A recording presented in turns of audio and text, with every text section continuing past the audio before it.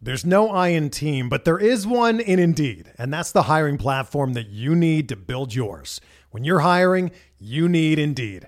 Instead of spending hours on multiple job sites searching for candidates with the right skills, Indeed's a powerful hiring platform that can help you do it all. One of the things I love about Indeed is that it makes hiring all in one place so easy because Indeed does the hard work for you. They show you the candidates whose resumes on Indeed fit your description immediately after you post so you can hire faster.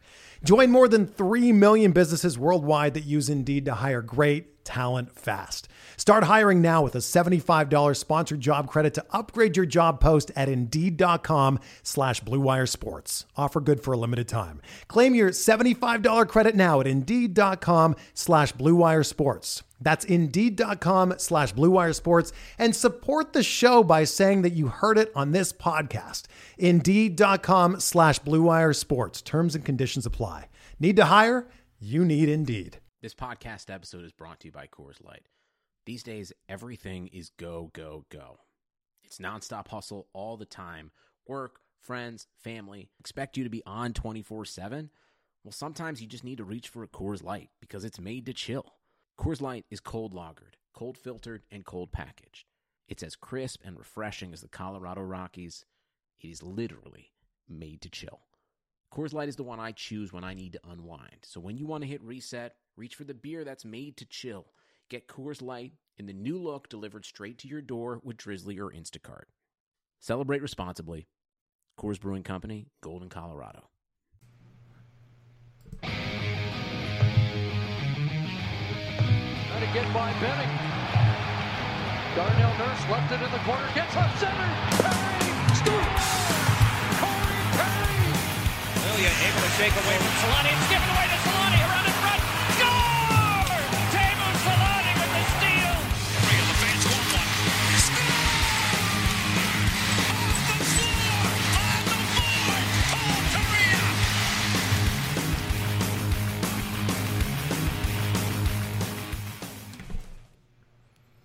And we're back. Pat and Eddie running the show today as the Ducks fall to the Calgary Flames 2-1, and what was mostly a pretty competitive game for Anaheim, Eddie. It wasn't one that they just got outplayed in like we thought was going to happen or could have happened.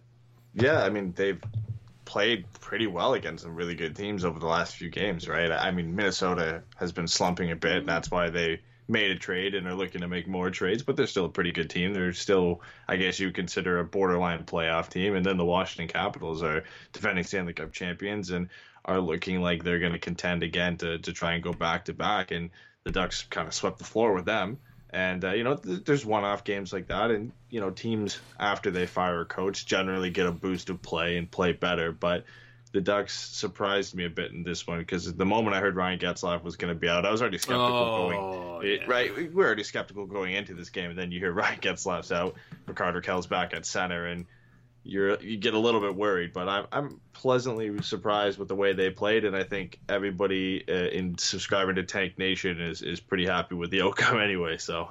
If we're even still part of Tank Nation now, man, I don't know. We'll have to get to that towards the end of the show as there's some news coming around. The personnel in Anaheim for sure. But welcome back, Eddie. It's been a while since you've been on the show. Yeah, and I'm in like a dungeon right now. So I think you have stars on the ceiling in that room, don't you? There's something on the ceiling there. I don't know. I'm in a kid's room on the road, and it's there's no light in here, so I'm using my phone light. Hey man, to light it up. So resources, pulling through, getting everything together, making sure that you're available. We appreciate it, Eddie. It's without you, a lot of this doesn't work. So the fact that you're sitting in a child's room with stars on the ceiling and boxes everywhere on the road, and it's almost midnight where you're at. So, well, that part I'm used to. That's true. That's true. Yeah, Dave says, "Am I in a closet?" Pretty much. Yeah. He looks. Yeah, he's Harry Potter tonight. For those watching on YouTube, he's Harry Potter. He got put back in the dungeon under the stairs. So this game, you have Daniel Sprong scratched again with the trade deadline coming up. Straight? I think it's 3 straight. Plus, he didn't really play much against Vancouver, or Boston. I think it was Boston when he was scratched. I'm trying to remember which one he was scratched on. But he's been scratched for 3. And then you have Ryan Miller making a start. Getzlaf out with an upper body injury, which I was kind of floored by. I didn't even know he was injured at first. News to me. Did they even say what might have happened? No, they just said he didn't come out for the warm-ups, and then even Elliot Tiford was trying to figure out why. I don't think anybody got any news that he was going to be out, and I know he missed. I think it was about a week ago now. He missed a practice because of what they said was an upper body injury at that point. But then he came back and played later that night anyway. So maybe this is just an extension of that. They've played a lot of games and just kind of wear and tear, hoping he gets some sort of rest and is able to be ready to go, because they had back-to-back, right? So for that give playoff him a rest push. tonight. Yeah, right. Yeah, but, it's a back-to-back. Give him a rest. Give him a little bit more extra rest for the game off tonight, and maybe have him ready for tomorrow. If he's not ready for tomorrow's game, then maybe we start to worry a little bit more that it's a bit more serious. But I kind of fully expect him to be ready for Saturday's game. And before we go any further, cheers to Jimmy, who I'm sure is watching or knows that he hates Coors Light, but I am drinking Coors Light tonight. Tonight's not a craft brew night, unfortunately, in my house, but you got to go with what you got, and I didn't want to go shopping, so I got these left at the house. We have a couple more things before we get started on the show.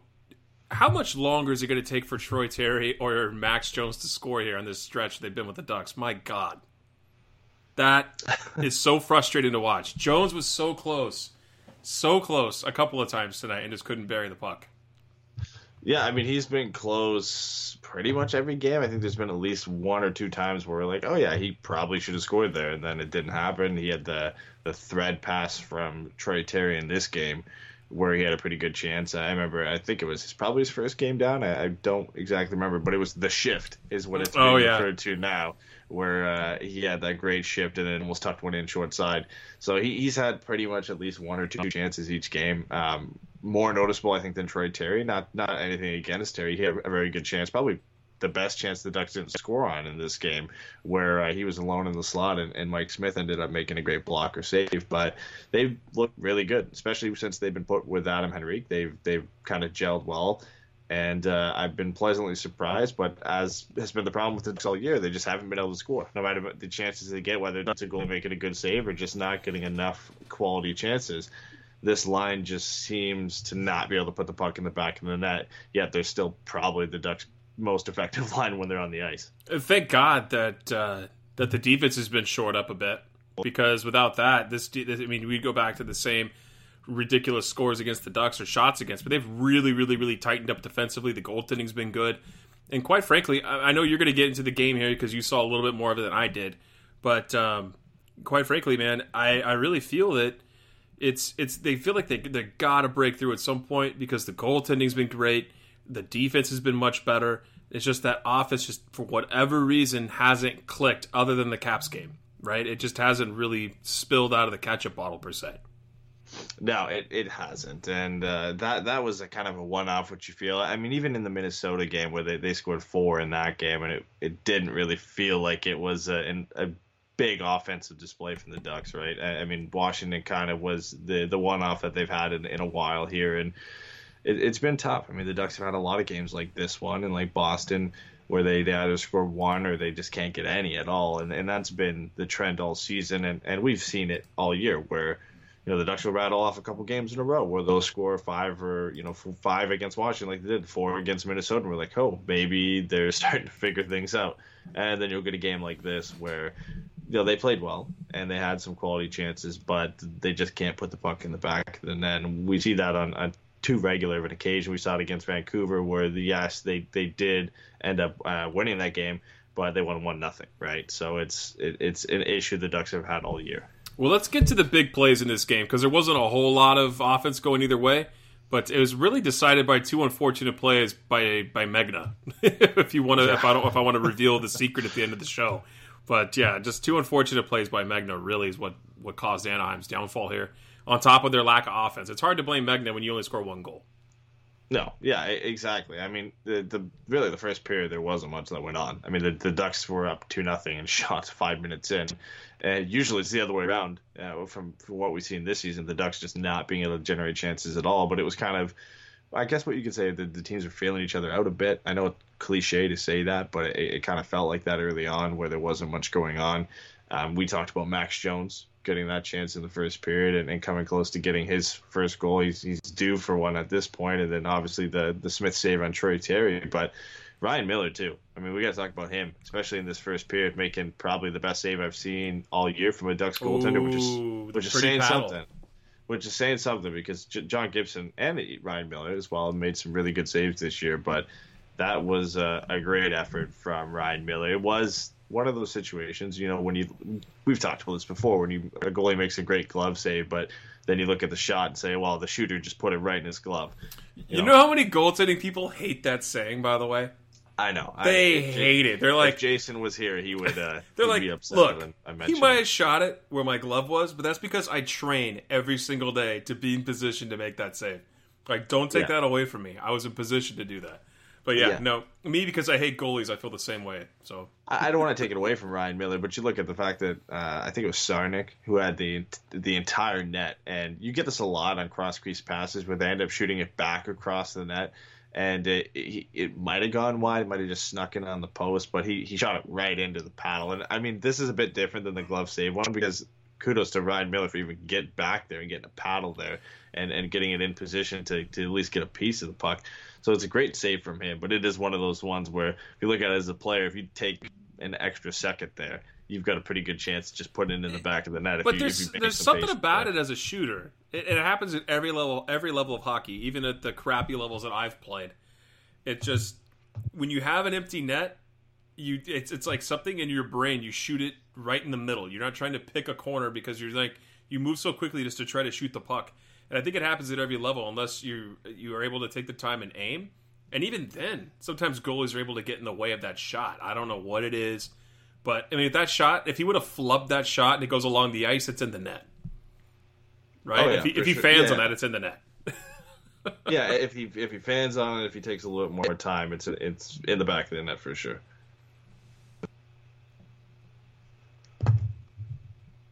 Jeez, I'm in like a dungeon here. Sorry about that. But seriously, if a little bit more time, I don't want to take any credit away from Ryan Miller, but yeah, that was one that Sarnik's going to want back, and the Ducks get a bit lucky. But the first period was essentially not much going on, just the goaltenders making some pretty good saves, and surprisingly enough, it's Mike Smith that's making those saves because we've been fairly critical of Mike Smith in the past. Where whoa, was Jason here? Because Jason loves that guy. That's what I'm saying. Loves that guy. You and me have been critical of Mike Smith in the past, but Jason is a big Mike Smith.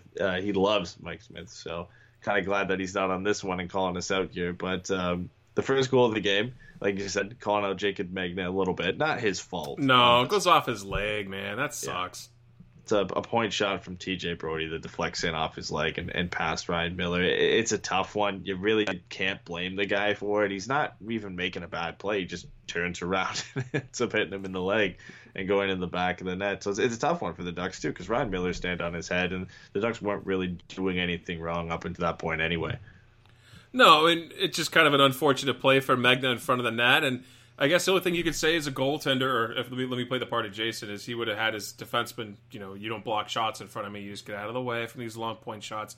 Let me see the shot, and, at that point, maybe he makes the save. But like you said, it was kind of like he turned around, it goes off his leg, and it just kind of goes in the net. Not much you can do on that play.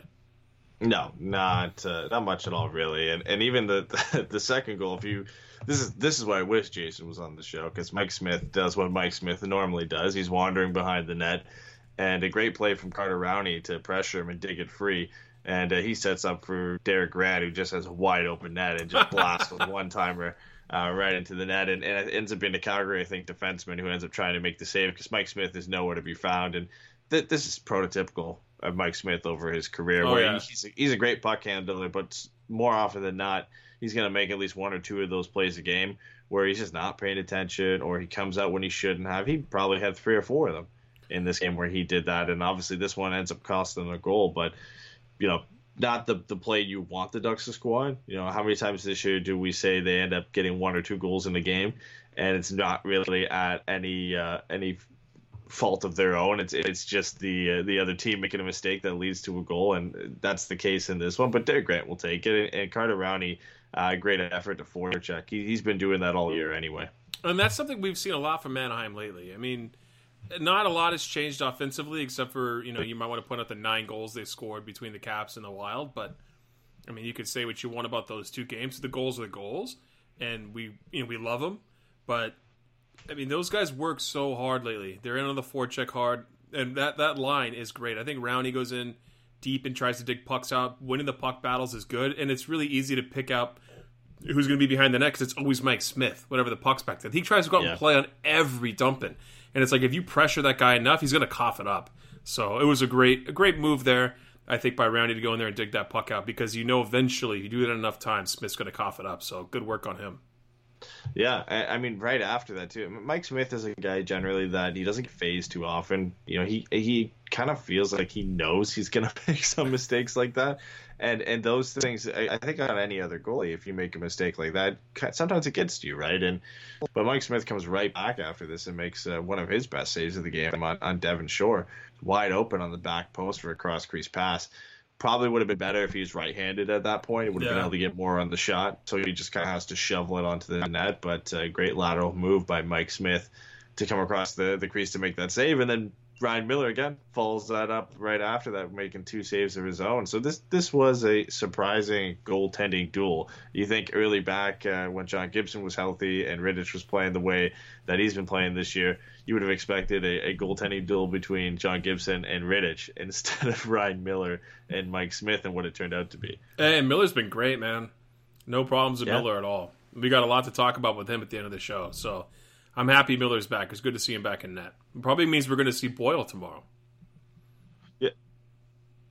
Yeah, exactly. I would think so. I mean, Chad Johnson's still in the IR. John Gibson's still in the IR. So Kevin Boyle's likely the guy that's going to go, and I'm not worried about that at all either. I mean, he's been, I don't want to say brilliant. He's been better than expected since coming up and playing, obviously, the 35 save shutout debut, and then even the next game after that, he played pretty good in his second start. Oh, yeah. What are you going to do against Boston, man? Those were tough goals. I think almost any goaltender would have been caught like that and given those up. That's a tough one for Boyle, that Boston game. Yeah.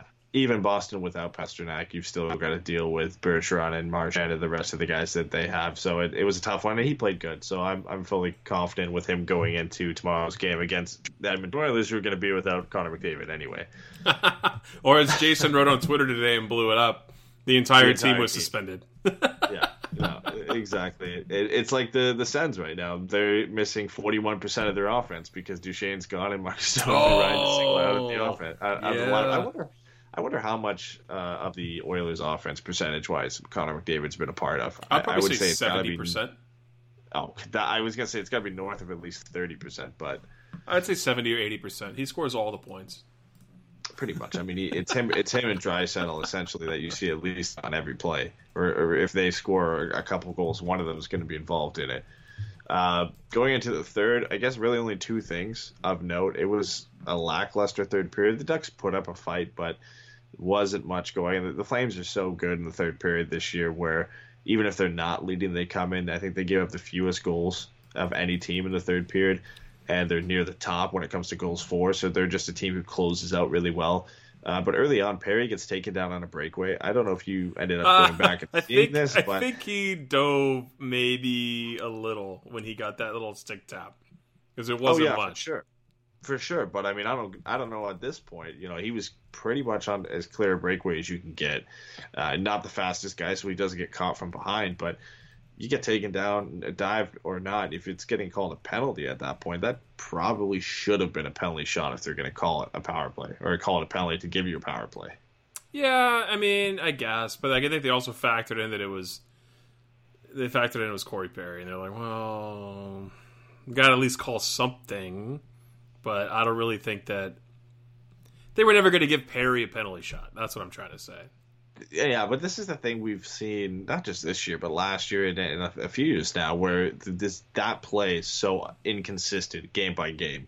What's going to be called a penalty shot and what's not. I've seen so many things that look very similar to that get called a penalty shot, and then some of them, like tonight, they don't get called a penalty shot. I've seen plays where a guy just seems side by side with a guy, gets slashed in the hands, that's a penalty shot. It's so subjective. I think it's one of the most subjective things you can call because there's going to be no review for it, right? And as a ref, I think more often than not, you'd rather just give the penalty rather than the penalty shot. Less dramatic. You're not putting yourself right up to the forefront of how the game's going to go. If you give the penalty, most people will agree with it that it was a penalty. And so you're not going to be in the headlines if this game ends because of that penalty. But if it ends because of a penalty shot, that's your decision. And then there'll be people on either side of the debate saying, oh, that should have been a penalty shot, that shouldn't. And I think so what if the way you got rid of that, just real quick, we could probably go down a rabbit hole with this one, but what if the way to get rid of that would be when there's a penalty called, no matter what the penalty is, if it's a 2-minute, the team that would get the power play normally gets to decide if it's a penalty shot or a power play? No, I don't think so. I think most teams would probably choose a penalty shot. Really? I would think so. Unless you're a team who has an elite power play and you have a better chance of scoring. But I think if you get to choose which guy you want on the penalty shot, or if it's a guy getting taken down, maybe it depends. But I don't think as a team you're going to be like, look, let's say Carter Rowney gets taken down on a breakaway. Are you really going to demoralize Carter Rowney by saying, hey, man, we don't really have any faith in you to make this penalty shot, so we're just going to take the power play? Or if it was Ricardo Rakell, you'd be like, oh, we'll give it to him because, he's more likely than Carter Rowney to score on the penalty shot. I don't think that'd be an option. It should be the ref's decision. I think the team should go decide. You want to add scoring to the league, let the teams pick penalty shot every time.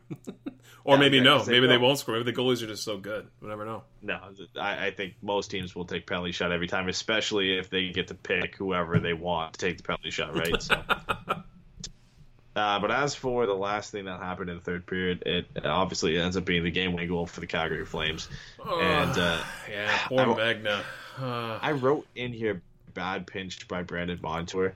But I don't know if it was a bad pinch. Like, he makes a move to get around a guy, he gets clean zone entry, and just kind of mishandles the puck and loses it, and gets unlucky that it lands right to a Flames player who makes a stretch pass up for a 2-on-1. I mean, it's not maybe the smartest decision, but I don't think it was a bad pinch because he does get his own entry. No, but the bad play was the play prior to that where Del Zotto just lets the Flame, I forgot what player, just walk in alone on Miller and Miller's force to make a really good save. And then the play goes back the other way, and the Ducks turn it over, and then it's a 2-on-1, and that's where the other goal goes in. But what is Megna supposed to do? He stops the pass. He played the 2-on-1, stopped the pass. It's just really unfortunate. It goes off his skate and goes back to a Flames player who's able to score the goal. I mean, what are you going to do at that point? It's a bummer that it was him both times, right?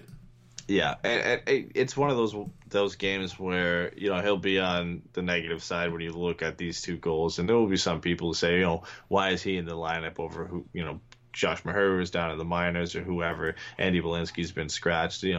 Throw any name that you could put in there at this point, Jakob Larsson, right? So, but this is one of those games where I don't think they were really his mistakes because it going in off your foot, there's not much you can do about that, and he really didn't do anything wrong to lead to the 2-on-1 in the first place. It was Del Zotto and Montour who are making a couple mistakes here that leads to him just getting put in that position where he has to defend the 2-on-1, and like you said, he actually does end up deflecting the pass. It's just unfortunate it goes right to Mangiapane, who... Oh, that's how you say his name? That's why I said Flames player. I had no idea how to say his name. I'm going off the broadcast. I had no idea how to say it either. I looked at that and I was like, Flames player scores the second goal. I'm just going off what Allers and Hayward were saying, so I would assume they know what they're talking about. Well, you're more likely to be French than me because you're from Canada, so I'm sure that's how you pronounce it correctly.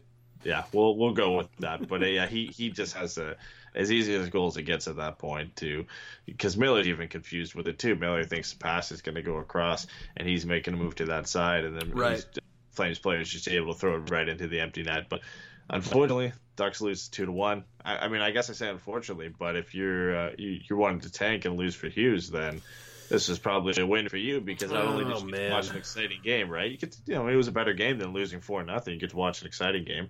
Ducks still lose in regulation, so they don't pick up points. And if you're wanting to finish with the top 5 pick, this was probably the best outcome you could get, an exciting game where the Ducks still lose and don't pick up any points. I mean, it was a fun game. I'm torn, man. I hate watching the Ducks lose. It sucks. It really does. It sucks to know that I was going to, like, during that losing stretch when it just wouldn't end, it got to a point where it was silly.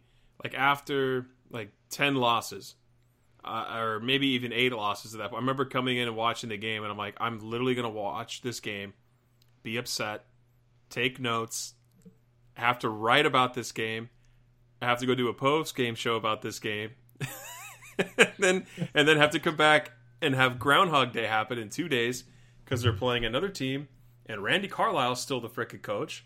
So, like, going through that was very frustrating. And then now that they're playing much better hockey, for the most part, I don't care what team it's against at this point. It's just more exciting to watch these games. And they're playing better, and they're not just looking lazy.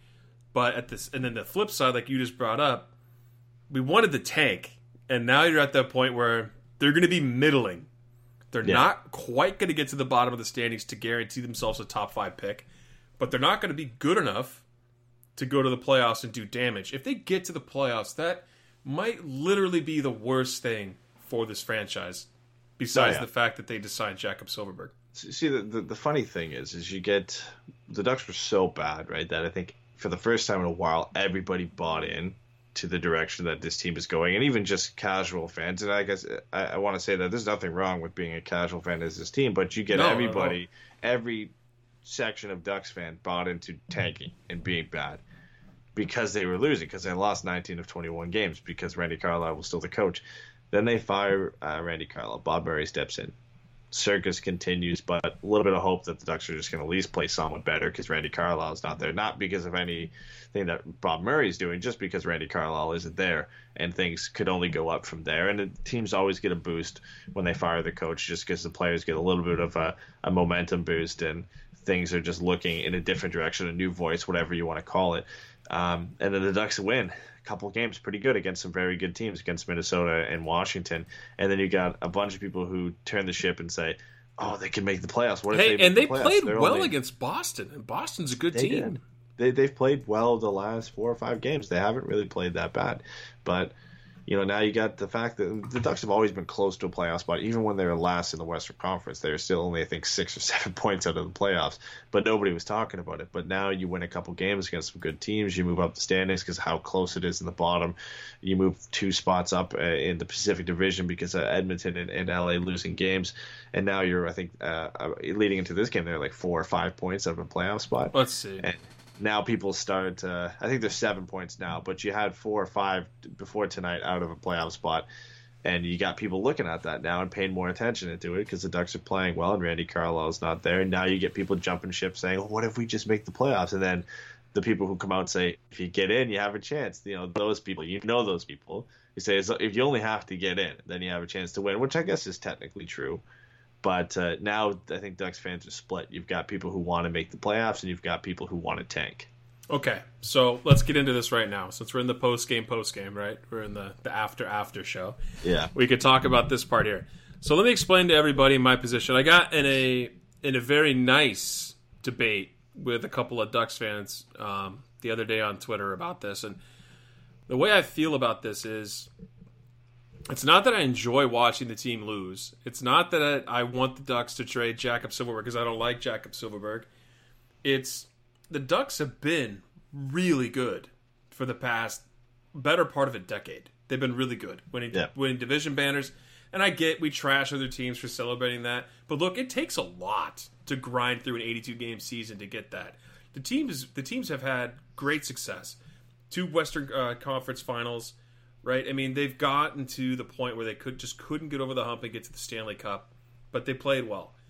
Now you're starting to see decline set in their top players, and by finishing so high all the time, they don't get good picks to replenish with elite level talent. Every once in a while, though, I'll speed this up. I won't talk forever. Sorry, but they get an Andre Kasha late in the round, right?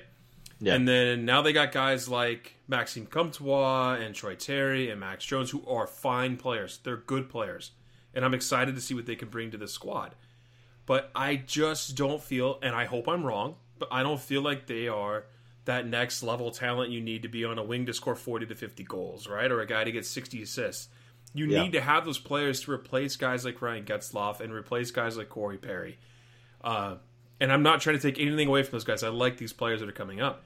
But by middling, and what I mean by middling is getting into the playoffs and crapping the bed and getting swept or losing in the first round or losing in the second round. Or even finishing like decent throughout the rest of the season and getting, 8th, 9th, 10th, 11th overall pick and not getting in that top 5 and not being able to get a guaranteed elite player. I think you need to at least get, top 5, maybe top 6 or 7 to get an elite forward this year.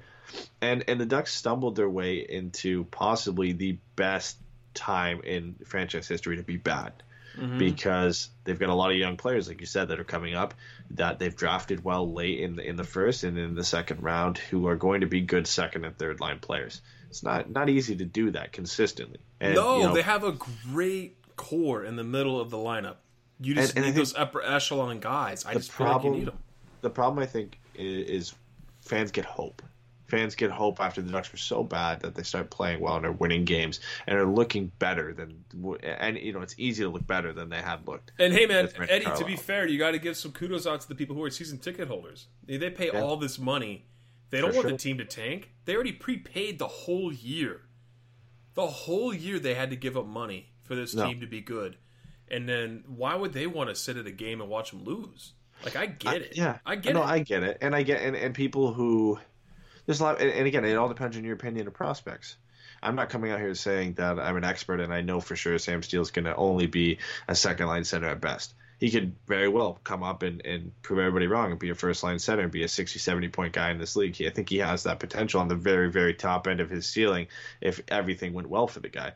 Same goes for Maxime Comtois. He could be a 30, 40 goal scorer in this league if everything went right for this guy. If all the issues we had with him were non-existent and everything he's done well to this point just continue to get better.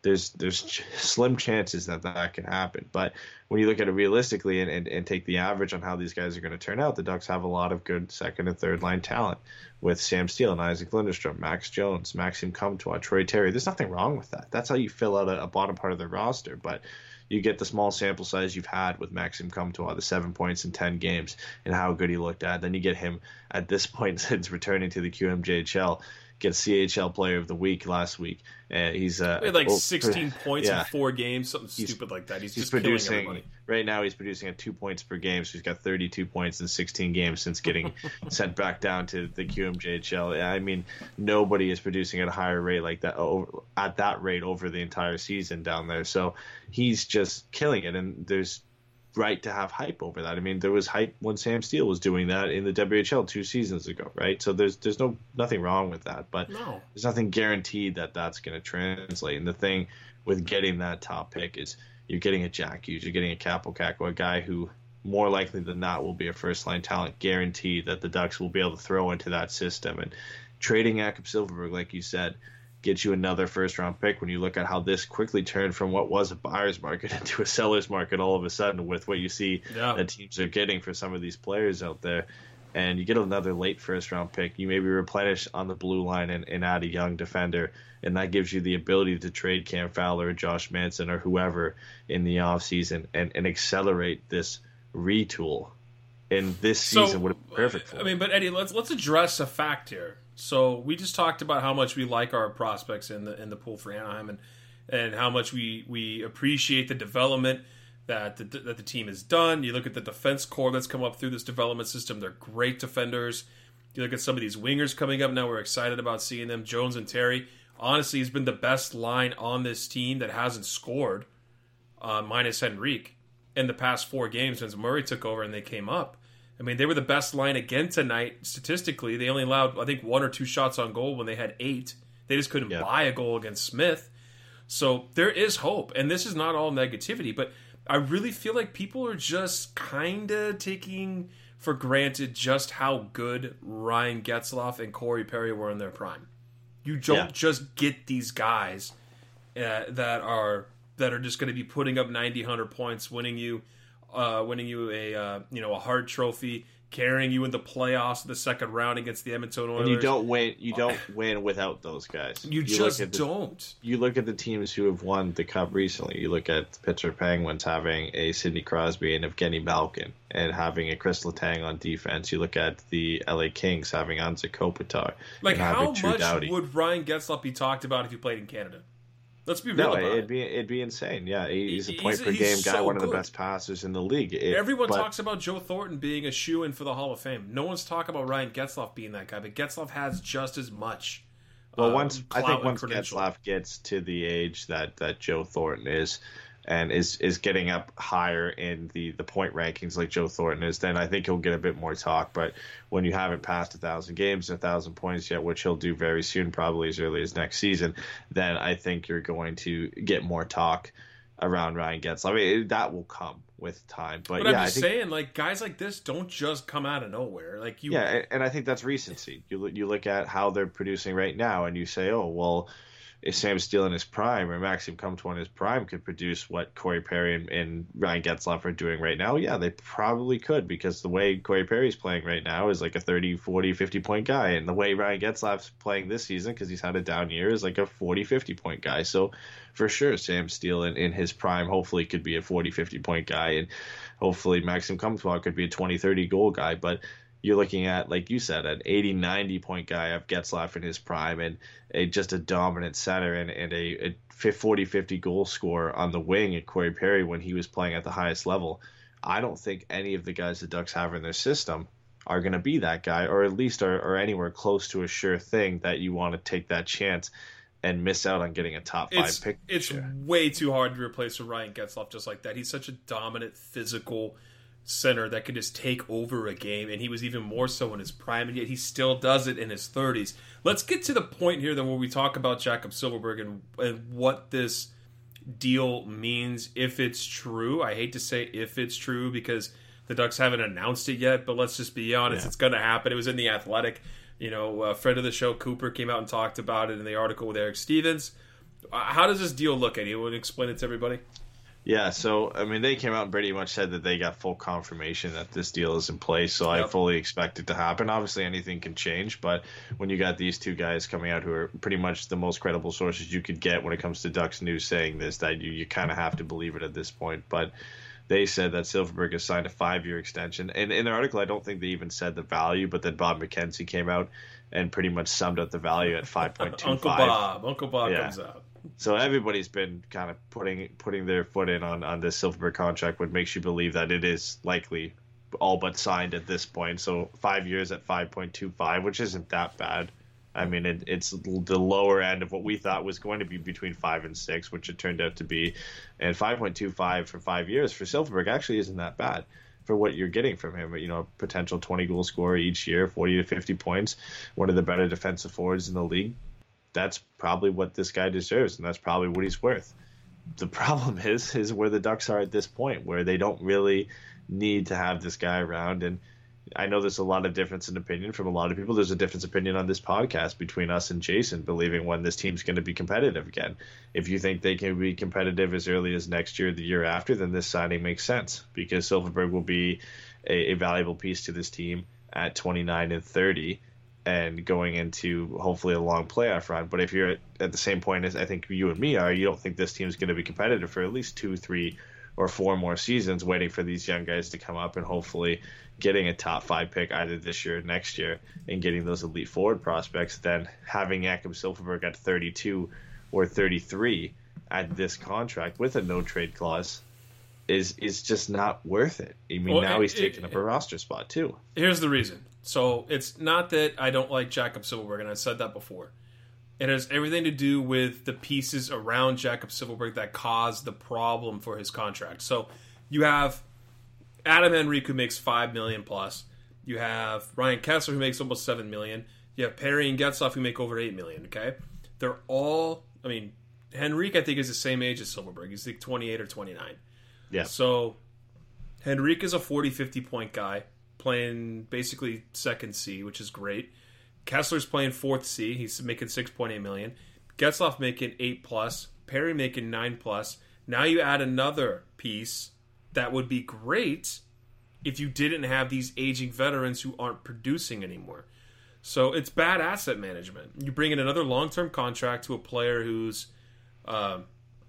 towards the end of his prime, with other players who are making significant amounts of money, just like him, but more, at a further end of their prime. They're at the point in Silfverberg's contract where he would be at the end of his, they're at that point, but they still have 3 more years left. It's just bad asset management. You're literally clogging the lanes for young guys to come up and play because they can't move those other contracts. Yet you sign another guy and give him a 10-team no trade clause. Yeah, I see. The thing is, I don't have any issue with the money or the term or with this affecting the Ducks signing other players. I don't think this is going to affect them signing at least players they already have on their roster. You look at They're the fact at the cap ceiling. They can't even announce the damn signing. They're going to, there's going to be guys who come off the books that are going to allow them to re-sign Brandon Montour in 2 years when his contract comes up. There's going to be significant salary coming off the books before Rickard Rakell has to sign it. Right, Eddie, but this is the reason why they're not going to be competitive quickly. No, exactly. There's no money. What I'm saying, like, I'm trying to say, like, the issue, I don't have the issue with the term, with it affecting the Ducks re-signing players. The problem is it's a signing you make if you think you're going to be competitive. But I don't think the Ducks are going to be competitive, and I think a lot of people feel that way, where this contract is going to really make sense. If it's only going to pay off in the last 1 or 2 years of this deal, and I don't think Silfverberg's going to be the same player at that point, where at 32, 33 he's going to be as effective as he is now, and what you could have done either with that cap space or specifically with the assets that you would have got for Jakob Silfverberg, because now basically the 2 longest forward contracts the Ducks have on the books are Adam Henrique and Jakob Silfverberg. Because Silfverberg's contract obviously kicks in at next year, and so does Adam Henrique's extension. They both kick in next year at over $5 million. Combined together, they're $11 million on the table between those 2 players for 5 more seasons. And it's insane. We argued that they probably should trade both of them because they're not at the point right now where it makes sense to have these 2 guys a part of your team when you're not going to be competitive. If the Ducks were making playoff push, Adam Henrique and Jakob Silfverberg, I would be more than happy with those acquisitions at those 5-year terms. The Ducks had another 5 years on this window to make a push for the Stanley Cup. Adam Henrique as a 2 or 3C is a perfect addition to a cup contending team, and Jakob Silfverberg as a second or third line winger. I agree the exact same with that. He's a valuable piece to a cup contending team. The problem is the Ducks aren't and shouldn't be trying to be a cup contending team for at least 3 or 4 more seasons. And that's if they play their cards right. And at that point, you're talking about a defense core that's going to be at that age, right? Yeah. So this is a rebuilding process. They really need to play their cards carefully. Bob Murray has a lot of work cut out for him, and so does his predecessor. Whoever that is next is going to have their work cut out for him. That's the thing, too, because it is a retool, but it's not. A retool is almost essentially worse if you mess it up than a rebuild. Because in a retool, you have to do everything right, and you can't make these mistakes because you don't have as much time as a full rebuild. On a retool like the Ducks have, you've got some defensemen who are 24, 25, a couple guys who are 27, like Josh Manson and Cam Fowler. You've got a goaltender who's 25. If you mess up 5 years of this retool and extend it because of what you've done with Adam Henrique and Jakob Silfverberg, you get to the end of this where you didn't do anything with it, and you've missed the prime of your defense core and of your franchise goaltender, where they're now getting into their early 30s. And if you missed the boat, didn't get a franchise forward in, your forward group just isn't that great because you missed that, you might get to the point where you wasted a great goaltender and a very good defense core, and you've got to go into full rebuild mode. I mean, that's the problem with the retool, is you've got to do everything right. And I think this was the first step for the Ducks in doing everything wrong and trying to get Silfverberg locked down, which looks for 5 more years. Yeah, if they traded Adam Henrique and traded, which they still can on Monday, I get it, to make room, and let's say they never signed Jakob Silfverberg to this contract and they trade him, you effectively move $10 million off this roster. You have other players falling off this roster at the end of the season. I can handle a Ryan Kesler 4th line position because he's effective there. Yeah. And at the $6.8 million cost, not really a big deal. Everyone always kind of has a contract like that for a veteran guy. And then you look at a team like, that's actually a bad example, I won't even say it. But I was going to say the Blackhawks, but Patrick Kane's killing it right now. Ryan Getzlaf and Corey Perry, the aged veterans who were still able to play at a high level. Corey Perry has played very well in his return. Got to hand it to that guy. He's killing it right now. He's just not burying the puck at a high rate, but he's absolutely killing it in the small sample size. I don't mind those contracts. It's when you add these middle contracts that create the problem because you have the ability to get younger assets to replace these players on this team, and they're not doing it. And that's where it kind of falls apart for me. Yeah, I mean, in a buyer's market where there would have, the price on Silfverberg would have been the highest it would have ever been, you would have likely got at least a first-round pick and a prospect when you look at what the Ottawa Senators got for Matt Duchene. And Matt Duchene is obviously a better player, and he's at a prime position at center, but, they got potentially 2 first-round picks if he re-signs a very good prospect, probably Columbus's second-best prospect that they have, and another guy in their top 10 in their prospect system, all for Matt Duchene. You take off a couple things, you probably get a first-round pick and a prospect for Jakob Silfverberg, which would have been great for the Ducks. Yeah, for even a bad team guy, too. I mean, Duchene's been talked about as being a bad locker room guy. So and it gives you a first-round pick in a pretty deep draft on the top end. It gives you a chance, like I said, to maybe get a young defenseman or another young forward because of how successful they've been in the late first round and getting them into the system. You get another prospect who can either help San Diego or jump into your team hopefully in the future. And then the same you probably could have got around for Adam Henrique. It would have been a little bit difficult, I think, to move his contract, but there could have been things that you could have worked out, and I'm sure there would have been a team who would have been interested in Adam Henrique, especially with Matt Duchene off the market, and it looks like Artemi Panarin also not going anywhere. Adam Henrique and Silfverberg jump up being some of the best options you can get behind Mark Stone and Wayne Simmons. The Ducks were in prime position to move some of these bad contracts and these valuable players at the late 20s. That doesn't help them right now and get some assets, and they don't look like they're going to do that. They've kind of handcuffed them. It doesn't look like, honestly, they're going to make any big moves or any moves at all at the deadline. Yeah, I heard most of it's going to happen in the offseason from all the reporting I've heard. That's what it seems like, and I understand. That makes sense. I mean, at this point, you're probably going to get the best offers for Cam Fowler and Josh Manson and whoever it may be that you trade Adam Henrique at the draft when teams are a little bit better positioned to know what they're going to look like for next year and know what the free agent market's going to look like and possibly make trades at that point. So I fully agree with that, but you had the potential to move a guy like Jakob Silfverberg and get some assets heading into the trade deadline and at least have something for him. But, if this doesn't signal a buyout for either Ryan Kesler or, I guess only Ryan Kesler is the only significant buyout that would save you some cap and make sense at this point. If signing Silfverberg doesn't lead to a Kesler buyout this beginning part of the Ducks offseason, then I'm including signing Jakob Silfverberg in their offseason plans, has been just a disaster for the Ducks. Oh, and that'll be pricey. That's a $2 million hit. So they bring on Jakob Silfverberg. Don't buy out Ryan Kesler, which I almost guarantee you they won't, because they're not going to pay him $2 million a year for 6 years and not let him play. Let's look ahead here. Ryan Miller's been rumored to go to the Sharks in a trade to try to win a cup and then to come back to Anaheim in the summer and re-sign because he likes it here and it's closer to LA with his family situation with his wife being an actress. I remember I mentioned that. Why not trade him and then have him come back? What do you think about that?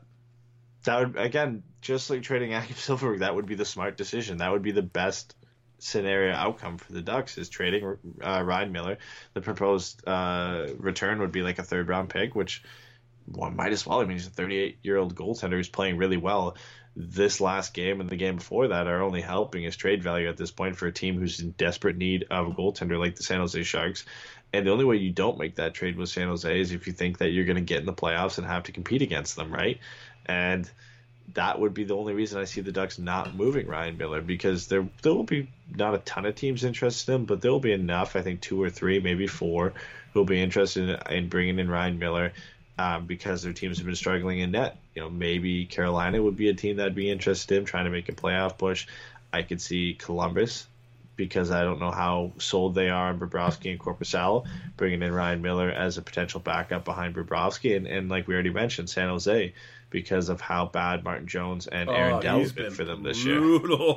So just having a guy like Ryan Miller there could be really helpful to lean on, especially the way he's played on a pretty bad Anaheim Ducks team. So I would think that would be the best option, but because I think it's the best option, I just think the Ducks don't do it. I wouldn't be surprised to see them go through the entire trade deadline and not make any significant moves, whether it be selling or bringing anybody in. Don't say that. Me and Jason have to sit there for 3 hours and live stream on Monday, and I'm so glad I have to work. It's been every trade deadline that the Ducks just haven't done anything. And Z Vice brings up in her chat that the Sharks rumor was shot down by reputable sources. Yeah, we saw that, but just bringing up the idea of potentially Ryan Miller being moved, and San Jose does make sense as a destination that he would go to, but I don't know. I just can't see the Ducks doing anything at this point because Silfverberg was the only tradable asset you had, and then with everything making sense at the draft more so than at the deadline, unless the Ducks get an offer they can't refuse, I can see them just making small little moves, like maybe moving on from Daniel Sprong because he's been scratched for 3 games, and the Ducks locking down Jakob Silfverberg leaves him really no space to be a Duck next year, and he still does have another year on his contract, so maybe you move him now and just get something for him, but it's not going to be a lot. I think they're going to trade Daniel Sprong for Pontus Aberg. I think that's going to be the trade. God. Man, whatever trade it is, whatever trade it ends up being, Daniel Sprong for whoever, it's going to be a 1-for-1 hockey trade for a guy who is either not performing as well with his team or is an AHL guy. That's the type of trade we're going to get, and I think that's going to be one of the trades we see on trade deadline is Daniel Sprong getting moved out. Maybe Brian Gibbons, but I don't know. I mean, you would have thought so probably a week ago when he was the guy getting healthy scratch and Daniel Sprong was playing, but now Gibbons is the guy who draws back into the lineup over Daniel Sprong. So maybe we see that happen, but I just can't see Adam Henrique or Josh Manson, Brandon Mount, or Cam Fowler getting traded. Even though it seems like for the first time in a long time, Bob Murray, Bob Murray is even more open to moving one of those bigger guys. I think this is the most open he's been to moving one of those bigger names in a long time. I just don't see it happening at the deadline because of the better trade ideas or the better packages you'll get at the draft than compared to the deadline. Yeah, no, I agree with you on that, man. It'll be interesting to see what he does, but Bob's never been a deadline guy, like you said. He's always gotten the little addition here and there, but it's always been he's a deadline guy in the sense that he makes a lot of trades at the deadlines. I think him and or the Ducks and Arizona are the 2 top teams for making deals at the deadline. Just for the Ducks, it's never anything big. It's just a bunch of little moves, little acquisitions. The biggest name I remember them picking up in a while was Patrick Eaves and what was it? Wisniewski were the 2 big names, if you want to call them big names, that the Ducks picked up in a while. And they really don't go out and make the big moves. They just make a couple, 2, 3, 4 minor additions every trade deadline that don't really matter. AHL trades obviously count for that as well, which the Ducks always tend to make 2 or 3 of those at the trade deadline anyway. So if we see anything, I think we see that. I would love to see them make a couple big moves and really start to make some changes here, but I just can't see it happening. We'll have to see what that happens come Monday.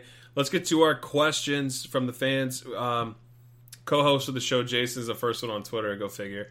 Of course. Do you guys think Brian Hayward likes Mike Smith's style of goaltending? I'm assuming he's referring to something that happened during the show or during the game in broadcast. I don't remember anything. Do you remember anything about him commenting on his goaltending style? I don't know. He was probably saying Mike Smith is just making stupid decisions behind the net. Oh, yeah. As puck, I don't think Hayward likes puck handling goaltenders, especially guys who venture out of their crease. Oh, me either. Stay in your net. That's what I pay you for. Yeah.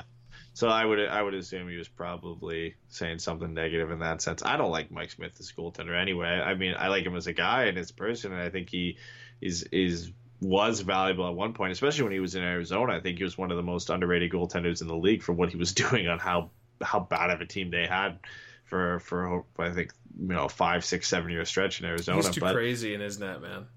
Yeah, he's too crazy, and I think he's getting to the age where he can't really make up for those mistakes anymore. He's not as quick as he used to be, and the whole Calgary experiment has been just a nightmare for him. It hasn't been a good go. He's pretty much lost the crease to David Rittich anyway. So he definitely has. Yeah, I'm not a huge Mike Smith guy. So Brett says the Ducks have played a pretty even game against the top team, meaning tonight against Calgary, without their top player in Getzlaf. Is Jason right about this team having talent, just needing to get past the Carlisle stage and getting motivated again? What is with all these questions trying to prove Jason right? Is he just going on different accounts? He's got Brett's account. God damn, he's just trying to... this is where you and I will disagree, man, because I know that you don't think they're playing a different style. Is Jason right about them playing a different style? Yeah. I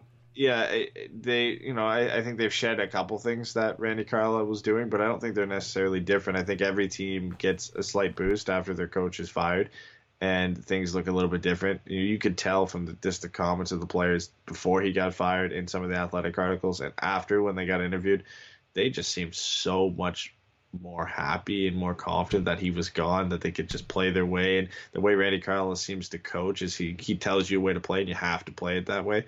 And I think that was a huge weight taken off the players' shoulders, where I think, the assistant coaches, especially Bob Murray, said, just go out there and play your style of game. Just play your style of hockey. I don't think they set in any system specifically. I think they just took away a couple things that weren't working, and the Ducks are just trying to play their style of hockey the way they know how to play. And I don't think too much has honestly changed where you can say it was a big, significant change in system that Bob Murray has brought to this team. I just think it's a big confidence boost for this team. It'd help if you unmuted your mic. You gotta unmute your mic. No, I was saying, because I yawned. Sorry. No, I was saying that I really feel that's the second show I've done that on. Jesus. No, I really feel that that the way that they're playing more defensively by guarding the house and not playing more of that one-on-one, they're playing more of a zone defense and collapsing in on the goaltenders. The players have talked about that, and the broadcast makes points about that. And you watch them, they don't get caught so often, right? Remember how bad they were bleeding shots on the slot, the low slot, the high slot? Yeah. Just hasn't been the laziness. Same. That's just pure laziness. The lack of coverage, the just missed awareness. We got on Cam Fowler a lot about this, but the guys just weren't covering anybody, and I don't think that's necessary. We looked at that and said, how is this just a systems issue when there's just no compete? We even argued that it was the players just not competing. At that point, if you're not covering a guy on the ice, that is not as much of a systems issue as it is just a player issue. You're just missing assignments. You're just not paying attention to what's going on the ice. And I think moving Randy Carlyle out has just, like I said, taken a weight off a lot of these guys' shoulders. And they're playing hockey the way they played last year, the way they've been taught to play. As corny as it sounds, it's just they're not making those little stupid mistakes that really had nothing to do with the system that Randy Carlyle had in place.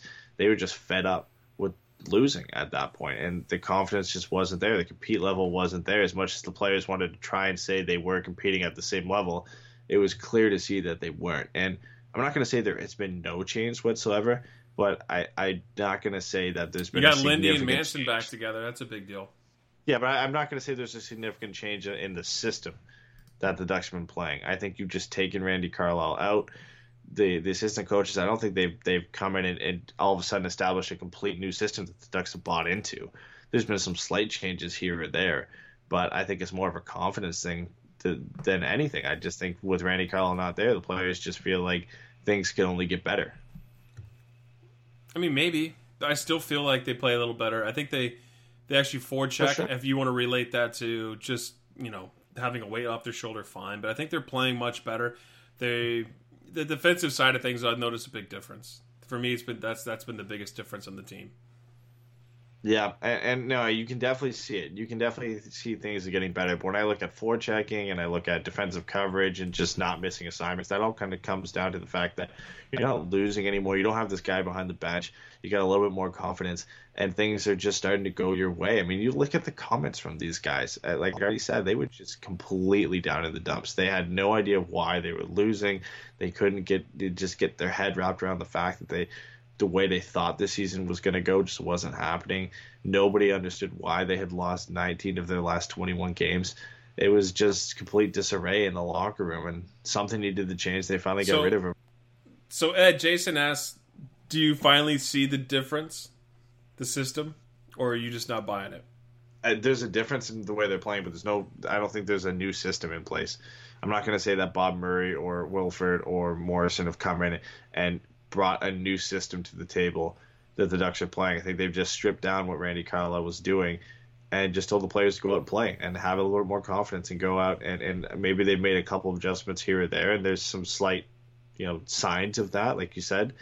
Just the increased forecheck, a little more pressure on the play, a little bit more organized in their own zone. But I don't want to come out here and say that Bob Murray has brought a new style to the Ducks, and that's why they're winning. I just think they have a little bit more confidence, and they're just relieved that Randy Carlyle isn't there anymore. And I know it's not normally the analysis I give, where I don't really like to give credit usually to just the confidence or compete level. I would love to say that they brought in a new system and that's why they're playing better. I just haven't seen it. I just haven't seen enough to say that it's a new system and not just the players happy that Randy Carlyle is gone and just a little bit more motivated to play better. All right, so Andrew Burla says, when will the Ducks make the play for the next generation franchise forward? And then he puts in parentheses, and no, we don't have that elite talent up and coming in the system. Yeah. So he agrees with us. So when do they make a play for that? How do you replace Ryan Getzlaf? You just said that's this year, or is it Lafreniere next year?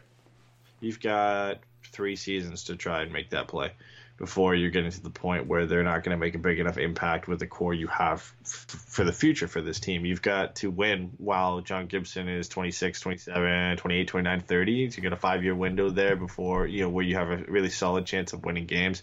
Same goes for the defensive core on this blue line. You look at the Hampus Lindholm and Brandon Montour are the younger side, but then Cam Fowler and Josh Manson are a little bit older, and you've got to try and win before they get, to 32, 33, 34. So you bring in Jack Hughes this year, Alexis Lafreniere, or Quentin Byfield next year, or whoever for the drafts after that. Not every guy can step into the NHL right away and be an elite player. So you got to give them at least a year or two to really become that elite player that is going to drive you to a Stanley Cup. So if the Ducks don't get it this year, let's say they get Alexis Lafreniere next year, give him 2 years to really establish himself in the game. That's 2 years older on the core that you have on this roster. If you wait another year after that to that draft, you have to wait 2 more years after you draft whoever in the top part of that draft to wait. So let's get to Dave's question, because Dave has one that you're going to want to answer right here. It ties all in with Andrew's question. So Dave says, this one's for Eddie because he's the smartest. How dare you, Dave? He says, with the Senators embracing the tank more than anyone else, the Ducks playing better recently, and unless a miracle happens with the lottery balls, the Ducks are currently in position for 6th pick in the draft. Is there a draft-eligible player at 5, 6, or 7 that you would like to see the Ducks draft? Yeah, I think the top 6 or 7 this year are going to be very good players. For me, it's Cousins. That's who I would see the Ducks pick. And again, it all depends what positional need is at this point, and there's a chance that some of these guys slip, because at the top end of the draft, there's really not any elite defensemen. There's no Rasmus Dahlin, there's Cale Makar, there's no guys like that you could say are really worthy of being a top 3 pick at this point. Teams will draft the best guy available, but if you're sitting 4, 5, 6, 7, maybe if you really need a defenseman, you don't need a center, you don't need a winger. If you're I don't want to say Colorado because they're going to get the first overall pick likely, but if you were let's say Colorado goes 4, 5, or 6 instead of going number 1, they could look at Bowen Byram or I'm trying to remember the other defenseman who's up there, or Philip Broberg or whoever, and go for a defenseman instead. Maybe draft him a little bit higher than he should get drafted than Dylan Cousins or Kirby Dach or Trevor Zegras drop down to 5 or 6 or 7 or wherever the Ducks get. So there's definitely some really good players. I think this year is the best year compared to last year for the Ducks to be bad, because there's a lot of centers in the top end of this draft when you look at Jack Hughes and, like I said, Zegras and Dach and Cousins, guys that project to be top line centers in this league. If I had to pick one, if Dylan Cousins is available at 6, you take Dylan Cousins at 6. He's already got size. He's 6'3". He doesn't have the weight on him yet, but he's a dominant force on the ice. Quick, too. Mm-hmm. He's really, really quick for a guy who's that big, and that's the advantage I think you take over a guy like Kirby Dach is, Dylan Cousins is an exceptional playmaker. I think Kirby Dach is probably a better playmaker than Cousins, but the goal scoring ability that Cousins has is better than Dach, and the speed that Cousins can generate is a lot better than Dach as well. And the same goes for Trevor Zegras. So, and the problem with Zegras is he's going to be going to the NCAA, and the development time for those guys is a little bit longer, and I think past the time the Ducks are willing to wait for to be competitive again. So if Cousins is available at 4, 5, or 6, I doubt he will be, but if he is, you got to take him there. Yeah, I think he's going to be a good player in the NHL for sure. Another question here is, Dave says, what do you think is wrong with Rickard Rakell? Interesting. He hasn't been producing. In just in production sense? Yeah, he said that Corey Perry looks better than Rickard Rakell right now. He does. Yeah, he does. Honestly, I couldn't pinpoint one thing to say what's wrong with Rickard Rakell this year, because there's been a lot of things wrong with the entire team this year. I think the only guys who've really taken a step forward were Andre Kasher when he was in the lineup.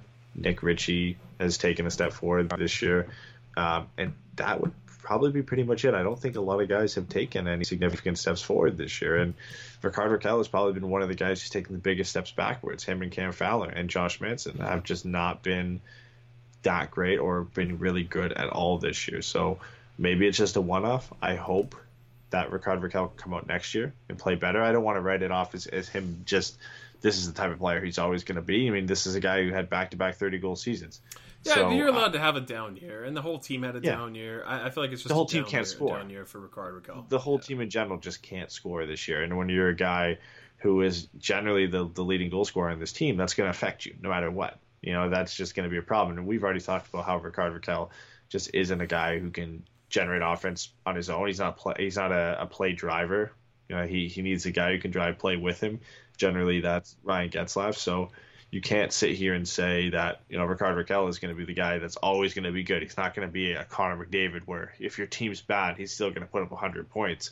You need to put him with a guy that is going to get him the puck and that's playing well. And nobody has been playing well enough this year that they've been able to really benefit what Rickard Rakell can bring to this hockey team. Well, let's get to another one here. And I don't know anything about this, so if you could sum this up in a short order, because we're running almost over an hour here. Joseph Holmes says, can you please comment on the latest Patriots scandal? Do you know anything about the Patriots scandal? I think Robert Kraft, their owner, is involved in some sexual favor, something or other. Yeah, I don't know. That sounds it's a funny question. I don't really know much about it. The thing is, like, that never happens in the NHL. You got like the whole Donald Sterling thing in the NBA. With like I think it was racist remarks from him, or just him just being like an old man jumping on clouds type but guy. He was saying horrible stuff. Yeah. Yeah. Oh yeah. I remember that. But I was in the NBA, and you get NBA owners in general are just kind of crazy. And the NFL is kind of an interesting spot because I don't believe you can be an organization who owns a team in the NFL. You actually have to be just a really rich guy, and you have to be just a single owner. You can't be like Rodgers owning the Leafs, or you know what I mean. You can't be an organization like Molson family owns the Montreal Canadiens, right? So yeah, that guy I think is just he's a little bit too rich and a little bit too old, and he went down maybe a dark path. I don't know enough about it. But I don't know either, man.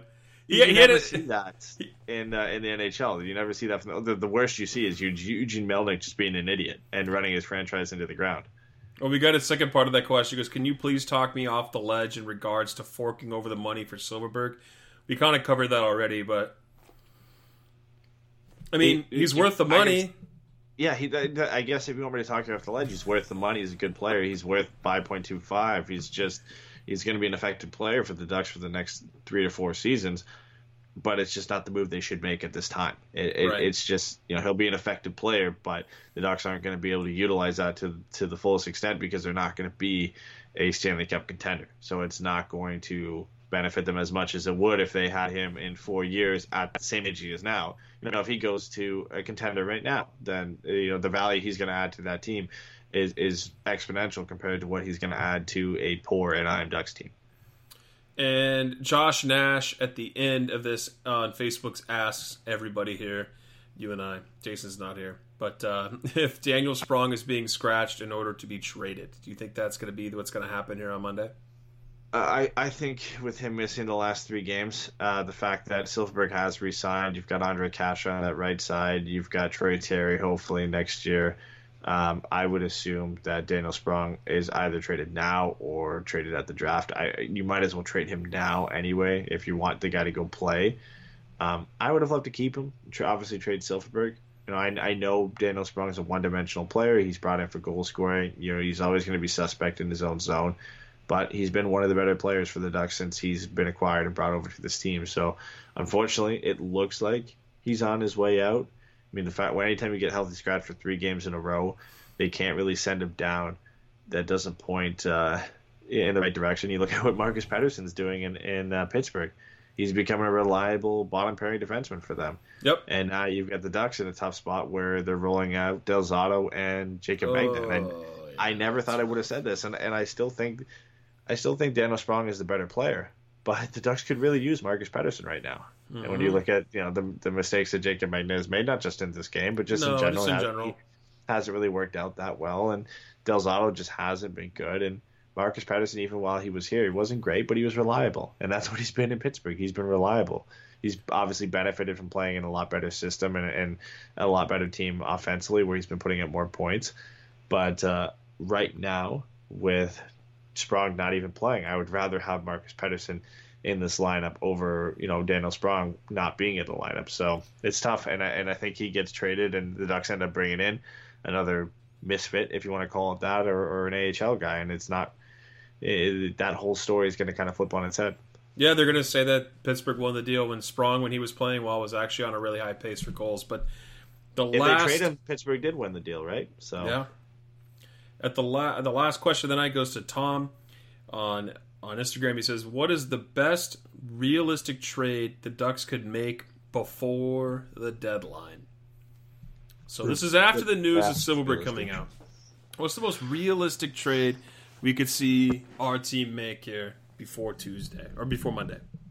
Before the news came out that Puljujarvi in Edmonton was going to be pretty much done for the entire season, I feel so bad for that guy in general because you have to be sent down to the AHL, I think, before a certain time coming up in the next few days to be eligible for playoffs. Mm-hmm. You have to be down in the AHL at that time. He's injured right now, so he can't be sent down to the AHL. And the Oilers just seem to have no intent on utilizing him correctly. And he might be shut down for the entire year. But even if he's not, now he's going to come back and play with the Oilers. And they're not going to use him correctly. And he can't even go down to a good Bakersfield team and play in the AHL. So I would have said before, any deal that involves bringing him over to this team and kind of using him in the right way and maybe him coming somewhat close to what people expected of him as a number 3 overall pick or a number 4, I think, overall pick for the Oilers. But now I think the best case scenario you get is you either move Adam Henrique for a first round pick and a prospect, or you move one of those blue liners, and specifically Cam Fowler or Josh Manson. I think that's the best case scenario. I don't know what the return's going to be for a Cam Fowler. I really have no idea what, obviously it probably starts with the first round pick and it'd be a good prospect. But Cammy's got a big name around the league. I think that he'd be worth a lot. And I think at this point, Josh Manson, I wouldn't touch moving him because you're probably not going to get as much as you want for him. No, so, and he's playing much better with Lindholm again. So it's nice to have them back together. Yeah, so unless you get the God deal for Cam Fowler, where it's just, an A prospect and a first-round pick and possibly more, or you can move Adam Henrique for, a decent prospect and a first-round pick, I think that's the best-case scenario for the Ducks at this point. All right, well, that's it. That's the show for us tonight, everybody. Eddie, unless you got anything else, I was going to talk about our watch party coming up here on March 23rd against the Los Angeles Kings. It's going to be held at Craftsman, right over here. It's called Craftsman Restaurant. It's over here. They got pizza, they got burgers, they got really good beer, they got craft beer, they got regular beer, they got anything you could possibly want to eat or drink. All really, really well priced, and it's going to be on March 23rd. I'm working out something with the general manager there, where we're going to get a special deal on a couple items off the menu for fans who are coming in to watch the game. So it's over here in Anaheim off Imperial and La Palma, in the same parking lot as Cinema City movie theaters. But looking to do that here March 23rd against the Kings. Will be the end of the season podcast watch party, unless, God forbid, the Ducks make the playoffs. We'll probably do one then. But that'll be fun. So winning is fun. So if the Ducks make the playoffs, I'm still going to have fun. I'd rather them lose and get a high pick, but winning is fun. It sucks. It sucks to say I don't want my team to win. But Aberration says, for a question for the watch parties, do we root for the Ducks to win or do we root for the tank? We always root to beat the Kings, man. I always feel like you have to root to beat the Kings. But at that point, the Ducks and Kings are probably going to be near the bottom of the Pacific, you would think. That game could be crucial to finishing lower than whoever in the standings. It would depend, I think. I mean, the Kings are rumored to be trading their goaltender, so we'll see. They get rid of Quick. There's a lot of trade rumors rolling around Anaheim. There always is rumors, and then a lot of them don't come out to be. But shout out to CoolHockey.com, by the way. I know we talk about them every day, and that's because they sponsor our show and give away a jersey for Forever Mighty 3 Stars. Very kind of them to do that, enable us to do that. They sponsor our show in that way. All you have to do to participate is hop onto Twitter. Eddie throws up basically a question or 3 questions, sometimes 4 if you're lucky. And you have to answer those. You get points. They go up about 45 minutes prior to the game, before puck drop. You answer those. We tally them up at the end of the month. The leader gets a free jersey. And they're customized jerseys. They're amazing jerseys. They're legit. They're finally in stock. That's yeah. You could get one of these. Finally ship some of those out, yeah. But yeah, no, it's great. So we're doing that. Updating the standings probably after tomorrow's game for February. It's probably a little bit late if you haven't entered at all to get in and try and win for February and try and get and climb up the standings, unless you got perfect night after night after night. But we'll be doing, I think the last one will be in March because there's not a lot of games in April. So if you haven't got in all year, make sure to get in for March because that's likely the last one of the season. And then we usually have a random jersey giveaway sometime throughout the summer. And speaking of giveaways too, we still do have, if you're wondering about the Brandon Montour signed picture, we are still giving that away on our Twitch stream. It was supposed to be on our stream, I think, a week ago, but hadn't received it yet in the mail. Now that I'm on the road, of course, it shows up. So it's at my apartment back in Sudbury. So when I get back on Sunday, we'll have that. And since me and Jason are doing a live stream for the trade deadline on Monday, we'll just give it away on the stream on Monday. So if you still want a chance to enter that and you're listening to this before Monday, head over to twitch.tv/forevermighty. Just give us a follow there. Come check out the live stream on Monday for the trade deadline, and we'll be giving that signed Montour picture away to one of our followers. Yeah, that always helps us out too. If you go give us a follow on our Twitch stream, that's great. That helps us. We're going to be doing more with that. I know we say we're going to keep doing more. Eddie's on the road, and once he gets back, we'll play some video games with people. We're going to stream more on there. When Ducks News comes out, and like Eddie just said, that he and Jason are doing a live stream for the trade deadline. So be on the lookout for that on social media. We'll tell you all about it. But that's it. Everyone have a great night, and we'll talk to you guys soon. We'll talk to you guys tomorrow night. Eddie and Jay are running the show tomorrow against Edmonton. So I'll talk to you guys later.